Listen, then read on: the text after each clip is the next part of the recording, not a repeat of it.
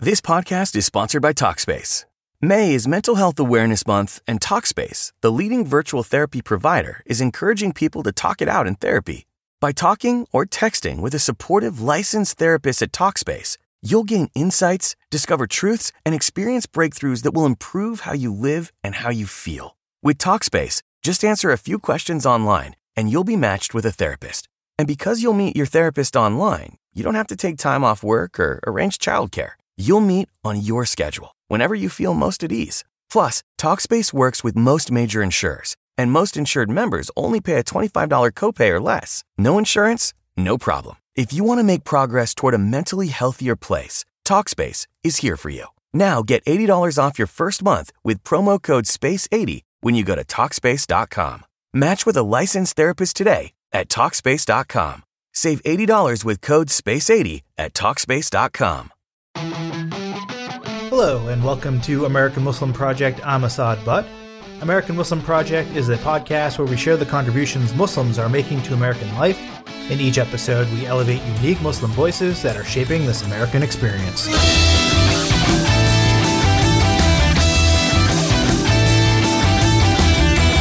Hello, and welcome to American Muslim Project. My guest today is Razi Jafri. Razi is the co-director and producer of Hamtramck USA, a documentary that explores the life and democracy in America's first Muslim-majority city. That city, Hamtramck, is in Michigan, and for most of the 20th century was known for its Polish-American heritage and Catholic roots. But in the late 1990s, Muslim immigrants from Bangladesh and Yemen and other places revitalized the city after a post-industrial collapse. According to the 2010 census, the city has at least 20 different racial groups amongst its 20,000 residents, and it prides itself on its mantra, the world in 2 square miles. Razi's documentary, Hamtramck USA, is about the 2017 municipal elections and focuses on candidates from various ethnic communities competing for positions on the city council and for mayor. The documentary is so much more than that, though. It gives viewers a look into small-town American life in which diverse voices are striving for a seat at the table. Hamtramck USA premiered at South by Southwest last year and is currently screening virtually across the U.S. Razi, welcome to American Muslim Project. Assalamu alaikum, Asad. Yeah, thanks for having me. Yeah. I was wondering if you could kind of level set for us. Give us a sense of what Hamtramck was like in 2016 before the events of the documentary.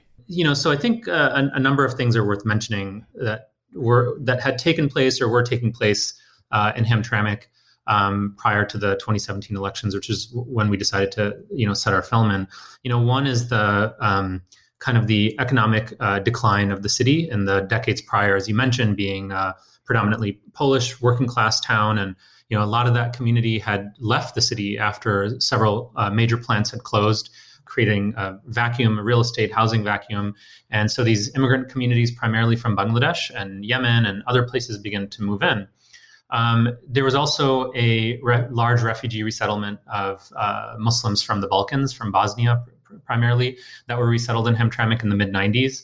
And so you see these demographic shifts starting to take place. So that's like one of the major things that led up to 2016. And it just became more and more diverse, as the years went on. And at some point, Hamtramck became America's first Muslim majority city. Now, the other thing to consider when you think about that is, the Muslims that live in Hamtramck are not monolithic. They're not homogenous. They're from all different backgrounds. So I mentioned Bangladesh, Yemen, Bosnia. There's several people from Syria and Iraq and several African nations as well. And then a sizable African-American Muslim population that lives in Hamtramck as well. Like other parts of the industrial Midwest, the other thing that I'll say is that it's been in a slow recovery as well from the prior economic issues that it faced and then the 2008 economic issues that it was facing. So all of that, the demographic shifts and the economic instability are what we're building up to, when we come to the time of the story in 2017. And of course, the third thing I should mention is the election of Donald Trump as well. Which motivated lots and lots of, as you know, Muslims, all over the country to run for office. And Hamtramck, of course, was a part of that. Yeah, and that was after the Muslim ban as well. And of course, did that inform a lot of people getting more involved in the election? Yeah, absolutely. I mean, I think, there's another town in Michigan, which is a little bit more well-known than Hamtramck, Dearborn, Michigan, which has, I think, the highest concentration of Arab Americans or Arabs outside of the Middle East. And so you saw just an explosion of political candidates running for office, political strategists, consultants, just people getting involved and getting engaged with the political process. And of course, we had candidates from the highest levels. We had here in Michigan, we had a candidate for governor who unfortunately lost in the primaries, but ran a very progressive, very strong campaign up until that point. And of course, we had Rashida Tlaib from Michigan as well. In Hamtramck, you had several people running for state rep, for city council, obviously for mayor, as you see in the film, as well. But there was a huge interest. And part of that is a response to the rhetoric that we were experiencing, the negative rhetoric that we were experiencing during the presidential campaign. Of course. So what drew you to this particular city and the candidates in particular? What was it about the city and this election and all of them that compelled you to start here? A really good question. I think in many ways, Hamtramck is a very unique place. It's America's first Muslim majority city. It's very diverse. It's Michigan's most densely populated city, as you mentioned in the introduction as well. And for me, there was a lot of attraction to Hamtramck just as a place prior to me becoming interested in making a film about it. I had come here a lot. I have a lot of friends that live here. I actually ended up moving here myself, so I actually live in Hamtramck myself now after we concluded filming. But a lot of the storylines that were embodied in the presidential elections in 2016 were embodied also within Hamtramck. The shifting demographics, the Islamophobia, the anti-immigrant sentiment, and so we couldn't think of a better place to use as a story to tell the story about America. Because while Hamtramck is unique, as I mentioned, it's also representing what a lot of our cities will begin to look like more and more, if not that they already do. There's cities in California, Texas, Arizona that are predominantly Asian American or predominantly Latino American. And so, how are we going to engage with multiculturalism and diversity in the coming future, in the coming decades? We know more and more that, our cities, our counties, our states are becoming diverse. And so how do we manage this diversity? And Hamtramck, through its struggles and through its failures and through its achievements, has experienced a lot and has a lot that it can teach the rest of the country as well. We're sort of, we're telling a story about the city, this town. It's also a story about America in a lot of ways. The elections are merely a tool to sort of anchor that story. So I just wanted to make that point as well. Yeah, and I think the cinematography is just stunning. You have some really beautiful shots of the city and the businesses and the schools, and it really just gives you a sense of America in 2017, 2018. One of my favorite shots was the scene of the Muslims praying on tennis courts during Eid, and then you have all these politicians stumping to them there in the freezing cold. Can you talk to me about that? Yeah, I mean, it's one of the things that's been a byproduct of the burgeoning and growing Muslim American community. You see this across the country. In Orange County in Southern California, they rent Angel Stadium, to have their annual Eid prayer, and so Hamtramck having such a density of Muslim community, that wasn't the only mass Eid prayer. There is a semi-pro soccer team based out of Hamtramck as well. And so they play in a stadium, and so that stadium gets rented out for Eid prayer as well. And a lot of these things, they really represent a type of visibility.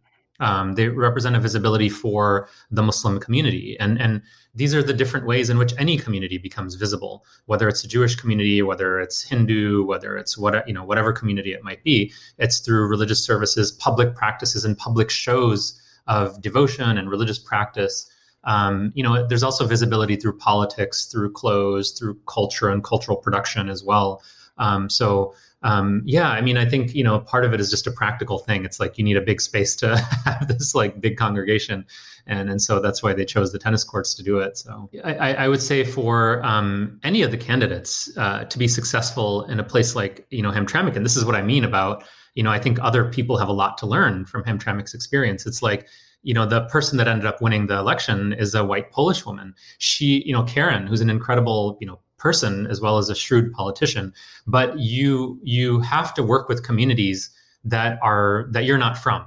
You have to speak to their issues. You have to visit those communities and spend time with them. And there's a misconception that immigrant or minority communities only care about themselves and only elect and support their own candidates. If that was true, then Karen would not have been elected in that election. And she really kind of proves that. And I think that's also a call to the Muslim candidates too, to go to those communities and speak to those communities that they're not from, and forge relationships with those communities and really speak to more universal and broad issues that affect everybody. So in Hamtramck, that would be issues about class and schools and safety and public health, now with the coronavirus. So somebody would need to speak to that. Yeah, and on the reverse side, we saw Fadel Al-Masumi, one of the candidates for city council, something in Arabic and Bosnian and Polish. And Polish. It was really interesting to see how he was trying to connect with all the potential constituents as well. Yeah, Fadel, he really embodies a lot of the kind of emerging Hamtramck millennial. He went to high school not in a kind of a siloed way of like, oh, I'm Iraqi, so I'm just going to stick with Iraqis. He's Iraqi. He's living amongst Yemenis, Bengalis, Polish, Ukrainians. And so, I think like the experience of young people in Hamtramck is incredibly unique. In fact, I've been able to visit the high school a couple times. And when you walk in, there's this hallway that just has all the flags of the sort of national identities of the students that go to the school. And it's really incredible to see that. And so imagine if you're a kid growing up in an environment like that, you're constantly being exposed to multiculturalism. And then there's another great streetscape in Hamtramck, which is in the summertime, in the warmer months, they change the flags on the main thoroughfare and they put up the flags of like 35 or 50, however many countries. And so when you're driving up and down the street, you see this representation of all these different national and ethnic identities. And so if you live here, if you go to school here, you're automatically exposed to that. And that's the milieu that Fadel found himself in, that he grew up in. So it's natural in some ways that he would embody a lot of those different identities and be exposed to all that stuff. When I first saw the documentary, I was expecting there to be a little bit more tension between the candidates themselves and between the white minority and the immigrant majority, but we really didn't see too much of that in the documentary. Was that intentional, or did you leave some of that out, or was it just the way the election kind of rolled out?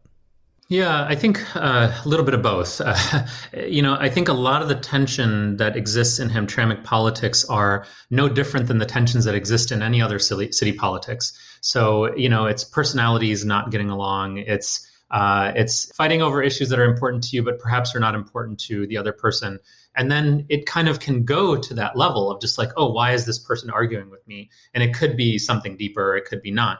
Now, Hamtramck does have a history, like many cities in America, of racial profiling, voter intimidation, other types of discrimination and profiling, by the police, by the city administration, and things like that. So its history is not so clean. But today, I think you have to take the approach that somebody like the mayor does. You have to be very shrewd. You have to be open-minded, and you have to navigate lots of different spaces. And I should mention that, she wasn't the only one, that was able to at least attempt to navigate those spaces. Ian, who ran for city council, who won, his seat. There's a scene where he has another guy translating part of his speech into Bangla. Hilarious. Yeah, it's really funny because it's very awkward, and he's like bumbling through it. But it's also really special that he was trying to communicate in that way, right? Yeah, he tried to communicate, to those. And then he also was one of the candidates, and a lot of them did this, but he had his signage translated into at least 3 or 4 different languages. But he's also somebody that's been sort of at the center of different controversies as well, so it's like both things are true, this sort of racial ethnic tension is there, but also people are really trying to get along too. But really the main thing is I think people recognize that this is a good thing, that we need to be more accepting. We have to be open-minded. And by doing so, we build a better city, we build a better community. And then part of it was just a utility of like, is it serving the purpose of the story? Ultimately, we knew that we were telling a positive story, and it's not without its flaws. It's not without its tensions. But at the end of the day, people have to work together. And that's the ultimate lesson of the film. And I think that's one of the big takeaways that other cities and counties and states and other local elections and local issues can learn from when looking at this example. When you and Justin were producing and directing this, was it intentional that there was no voiceover, that you just wanted the video and the natural sound to speak for itself? Yeah, really great question. I mean, there's different ways of making documentary films. There's, archival films, which are just basically found footage. There's films that do have kind of the expert talking head interviews. And then there's more of the kind of direct, immersive cinema style of editing. And so we did conduct interviews. We interviewed pretty much all the candidates, and we really wanted an immersive experience. And an election, actually, I think in particular, is a type of storyline that works really well with this style of documentary filmmaking, because there's a series of events that most of us that are familiar with the democratic process will find, as familiar. And so it makes it easier. And then there's a lot going on. There's a lot of public events going on. People are constantly talking about their platforms, talking about themselves also. So you don't have to do too much. You just show up and you put yourself in the middle of the situation. We had to attend a lot of city council meetings, a lot of campaign events, and obviously the inauguration and when the candidates are announcing. But they themselves are then, by doing that, you allow them to tell the story through their own voice. And so I think that makes for more compelling storytelling, especially for an election. I think it works really well. We had to choose the few that we could anchor the story in, and the four that we kind of centered on was the mayor, Kamal, Muhammad Hassan, Fadl, and then his friend Abraham as well, who was a part of the storyline, as well. He wasn't running for office, but he played a key role. And so we tried to find the most compelling stories to be able to tell the story, and then the most representative, as well. So you have different ethnicities that are being represented in this election process. Abraham being Yemeni, Fadl being Iraqi, and both being kind of young millennial under 25. So they're representing the youth demographic as well. You had Muhammad Hassan, who's Bangladeshi, Kamal, who's Bangladeshi, Karen, who's a white American Polish woman.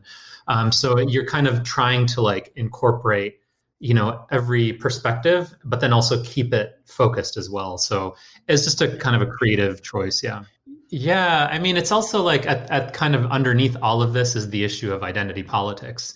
And it's natural that, we all engage with it, as a Muslim, I always get, my ears perk up when there's a strong candidate, and feel very proud when somebody wins, an election. At the same time, you have to sort of separate that from, is this the best candidate for the job?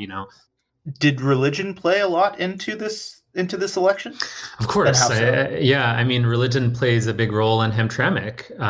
You still have some of the most prominent, Polish Catholic, Catholic institutions that are in Hamtramck. Some of the oldest, Catholic churches are here as well. And there's a huge Ukrainian church as well. So even when people leave Hamtramck, they're still tied to these institutions. And one of the things that we're seeing now and is also the conversion of, many buildings that had a different use before, either an industrial use or commercial use, and now they're being converted to mosques. And even some of the churches are being purchased by the growing Muslim communities in Hamtramck to turn those into mosques as well. And I mean, it's a deeply religious place, I think, and it's a deeply faithful place. You hear church bells going off on the hour. You hear the call to prayer going off as well. Just a quick note, the call to prayer is recited and sometimes broadcast 5 times a day from a mosque to summon people to prayer. One of the only, I think the only city in America that allows the call to prayer, through a public ordinance to be allowed. To be announced. I know that it is broadcast in other cities in America as well, but here an ordinance allows it, and so I think it sort of informs the visual and cultural landscape of Hamtramck. It plays a really big role, and I think what I was saying earlier was that political candidates have to go to the churches, they have to go to the Buddhist temple, the Hindu temple, they have to go to the mosque to speak to those constituents because they live there. They have important issues that they want to get across, and their faith is very important to them. So any candidate has to be somewhat savvy and connect to the communities through their houses of worship. My one last question kind of on the documentary before we talk a little bit about your background is I was struck by the patriarchy in the Muslim communities that you showcased in the documentary. There was in the praying and the socializing and the public events. There were some campaign workers that you focused on that were women, but it seemed like the most public people were men. How big of a problem is that in Hamtramck right now? I'm trying to think of kind of how to approach the question, because you did actually, there was actually a candidate for city council. She didn't get very far, but she did run for office. And then there were many women that were involved in the political campaigns. The other thing I'll say is that many prominent positions within Hamtramck outside of the city itself are held by Muslim women. So the head of the Hamtramck school board, the vice principal, I think she's the principal now of one of the Hamtramck public schools, is also an Arab Yemeni Muslim woman. And I think you're going to see more of that happening. It's true. I mean, in the election, you didn't have a strong candidate or a prominent candidate that ran for one of the highest seats, either city council or mayor. But that might change. That might change very soon. I would, in my estimation, the most successful and savvy political candidates from the Muslim community are women. We have 2 Muslim women in the U.S. Congress, many women that are, at least 2 or 3 that I can think of that are state representatives now as well. And so in many ways, these women are surpassing men. And I think Hamtramck is going to be no different. We're going to see a rise of women, I think running for office in Hamtramck. It just so happened that in this one that there weren't any, but I think in the subsequent generations, we will see more. Now, generally speaking, our community faces a lot of issues around patriarchy and women's rights and opportunities. So both things are true. The women in our community are extremely well educated and highly accomplished, but within the mosques and within our core institutions, we are still seeing a great deal of patriarchy and male kind of dominance in those institutions, and that really needs to change. More with my conversation with Razi Jafri up after the break. This is American Muslim Project.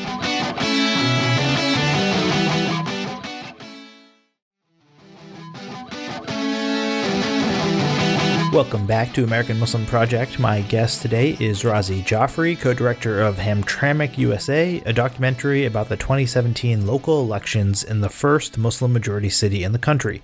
Razi actually spent the first part of his career as an engineer before making the switch to documentaries.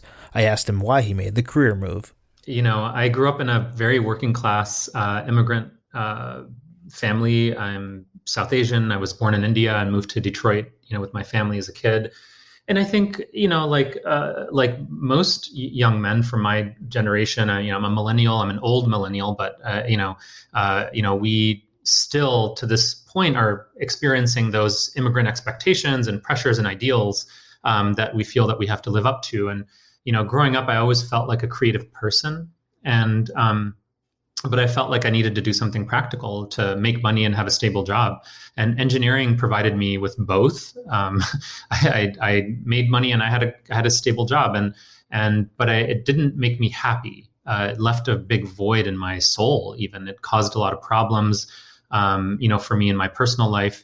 I was married at the time. I'm no longer married. I went through a divorce in 2015, and it affected lots of different things in my life, including my marriage too, in a lot of ways. And I think, what led me to go down a different path was going through the personal loss of the breakup of a relationship. And when my marriage came to an end, I, kind of decided to just take a break. And I knew that I needed to do lots of different things with my life. I needed to make lots of different improvements and work on myself. And I didn't really want to jump into another relationship again right away. And so I spent time doing things that I felt were more meaningful and important. And I'd always been interested in storytelling. So one of the things I did when I left corporate America in 2015, which, by the way, I thought it was going to be temporary. I thought it was just going to leave for like a couple months and then go back and get another job. But then I couldn't unsee what I saw, and so I started taking my photography more seriously, and I became very interested in storytelling, which was something that was already a part of me that just only was fed, it started feeding my soul. And then, a year later, I was accepted to a photojournalism fellowship. So now we're in the summer of 2016. That gave me the confidence to take an idea from my head and then craft it into a packaged story. That's the year that I started working on, at the end of the year, the idea was born to work on a documentary, because later that year, Trump was elected. And that kind of was one of the motivations in making the documentary about Hamtramck. Then, the following year, I worked on a story for National Geographic as a producer and consultant. And then things just went from there. I mean, it was a foregone conclusion that I was not going to be going back to corporate America. And so that's, in a nutshell, that's my journey. And so the transition took a couple years, starting in 2015 until, it took about 2 or 3 years, but that's, that's like the 2-minute explanation. So yeah. And I guess, are you more fulfilled? Are you happier with this decision and your career path now? Absolutely. Oh my gosh. Yeah. I don't make as much money as I did before, but I'm much, much more happier doing what I do now. And of course, nothing's ever going to be perfect. There's going to be struggles in really anything that you do in life. And, but it has brought me a great deal of fulfillment. It's brought me lots of incredible relationships and networks, and it allows me to do something deeply, deeply creative and artistic, and it's been really meaningful. Yeah, I feel like I've just had some really incredible experiences that I wouldn't trade for, anything, and I'm really happy that I did it. And unfortunately, it took a tragedy to get here, but that's been the silver lining, I'd say. And, somebody once told me, had a coworker once, and this was before anything was going on in my life in regards to my career change, but he said something like, we only make big decisions in life and life-changing decisions when we're facing either inspiration or desperation. And I was really desperate. I really hated my career. I was really depressed, and I needed something to get me out of that. And so this allowed me to break out of that. So you mentioned Trump and how that also helped with your push. I feel like for a lot of American Muslims, Trump's election was one of the pushes that they needed to either run for office or do something creative. It frankly is the one good thing that has happened in the last 4 years, that maybe he got some of that off of our asses. Absolutely.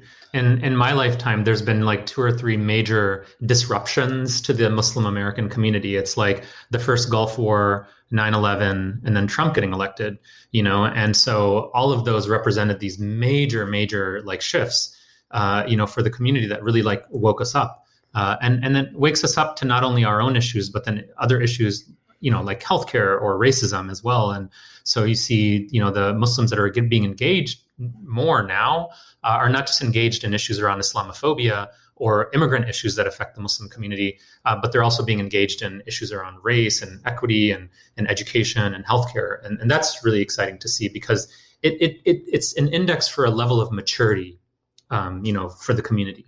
Yeah, definitely exciting. And you yourself have a couple projects that are coming up. What are you working on? Yeah, definitely. I'm also an active photographer, and so I've been working on an exhibit series called Halal Metropolis, which examines Muslim visibility in Southeast Michigan and Metro Detroit.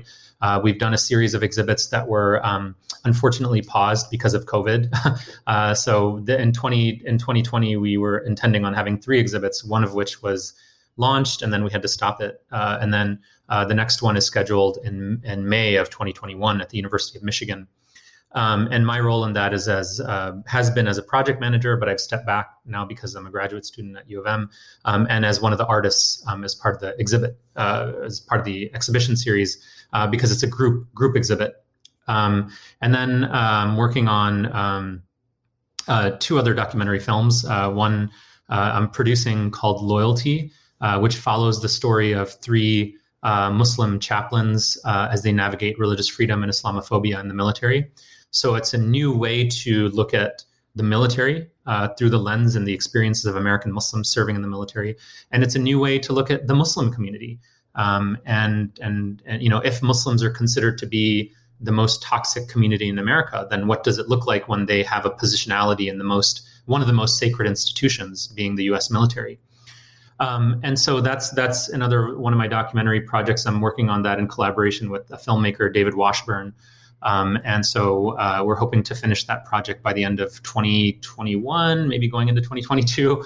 And then the other project I'm working on is an archival documentary that I'm working on with Justin Feltman, my collaborator on the Hamtramck documentary, which is an archival documentary about the killing of Anwar al-Awlaki, the American imam that was killed in a drone strike in Yemen in 2011 under the Obama administration. So the film examines Anwar al-Awlaki's radicalization against America and America's radicalization against Islam vis-a-vis the war on terror and the drone program and the proliferation of the drone program. We've been doing archival research on that project right now. We're hoping to put together a rough cut. We've been in communication with Scott Shane, the New York Times journalist who wrote the book Objective Troy, which is about the whole incident. Yeah. And one question that I've been asking everybody is there a uniquely American Muslim experience that you've had? What a great question. Yes, I mean, I can think of several. I think the most uniquely American Muslim experience that I've had was photographing at Muhammad Ali's janazah in Louisville. For those of you not aware, janazah means Muslim funeral. I was lucky enough to attend. I was lucky enough to be a part of it, and I photographed it. And the photos were part of the Detroit Free Press story on the Muslim community getting massive chartered buses and sending people down there. Probably, I would say one of the 2 or 3 most famous Muslim Americans. Oh, for sure. If not the most famous Muslim American, and maybe the most famous Muslim to have lived in this recent period, in the recent past. That experience was, quintessentially American. And at the same time, it was quintessentially Islamic, as well. Because of the nature of the religious service. Imam Zaid Shakir, one of the most prominent American Muslim imams, led the janazah prayer. Imam Hamza Yusuf was there. There were so many prominent American Muslims that were there from all across the spectrum. I remember seeing Lupe Fiasco and many of the hip hop artists and so many people from just the regular communities that had rented buses, cars, and just drove down there in masses. And in a way, it kind of felt like, this was the first big Muslim funeral, and the American public, and it was such a powerful experience. And of course, Muhammad Ali's message and his activism and the beauty of his personality were all embodied in the sublime ceremony that was held. It was really touching. Can't even imagine that. Yeah. Razi Jafri, thank you so much. And if you haven't seen the documentary yet, I highly recommend it. Thanks for joining American Muslim Project. Thank you for having me on. Really appreciate it. My conversation with Razi Jafri was recorded in November 2020. You can find out more about Hamtramck USA on their website. We'll also have links in the show notes to that and all the other projects Razi is working on. And join us again next week. Internationally acclaimed author Rabia York Lombard is going to talk to us about her debut young adult novel, No True Believers. American Muslim Project is a production of Rifelion Media. Today's show was researched, produced, and edited by Lindsay Gamble, Mark Donato, and me, Assad Butt. Music was produced by Simon Hutchinson. You can find out more on our website, AmericanMuslimProject.com.